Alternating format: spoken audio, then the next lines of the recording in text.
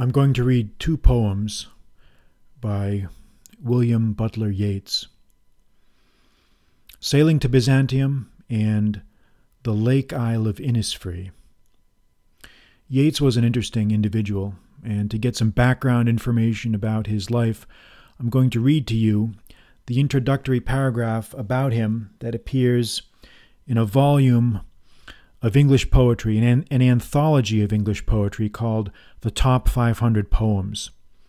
And this is what it says about Yeats, who lived from 1865 to 1939.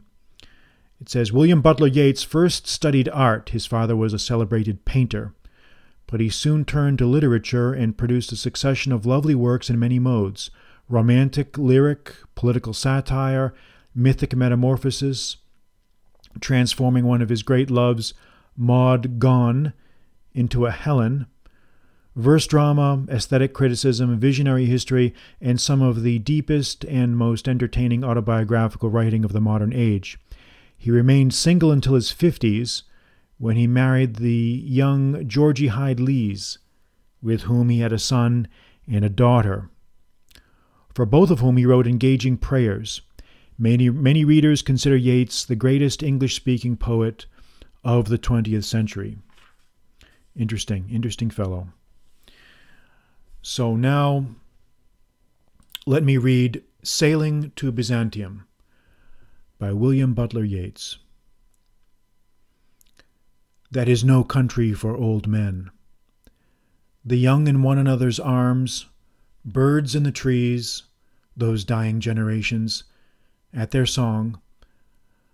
The salmon falls, the mackerel crowded seas, fish, flesh, or fowl, commend all summer long whatever is begotten, born, and dies. Caught in that sensual music, all neglect monuments of unaging intellect.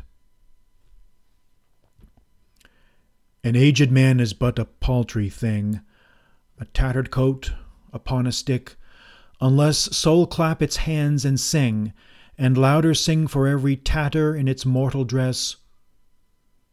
Nor is there singing school but studying monuments of its own magnificence. And therefore I have sailed the seas and come to the holy city of Byzantium. O sages, standing in God's holy fire, as in the gold mosaic of a wall, come from the holy fire, purn in a gyre, and be the singing masters of my soul. Consume my heart away, sick with desire and fastened to a dying animal it knows not what it is, and gather me into the artifice of eternity.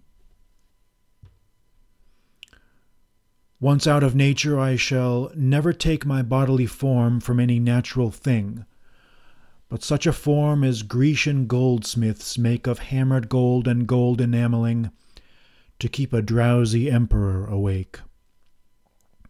Or set upon a golden bough to sing to lords and ladies of Byzantium of what is past, or passing, or to come.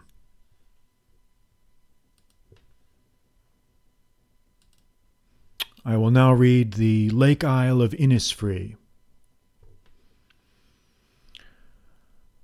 I will arise and go now, and go to Innisfree, and a small cabin build there of clay and wattles made.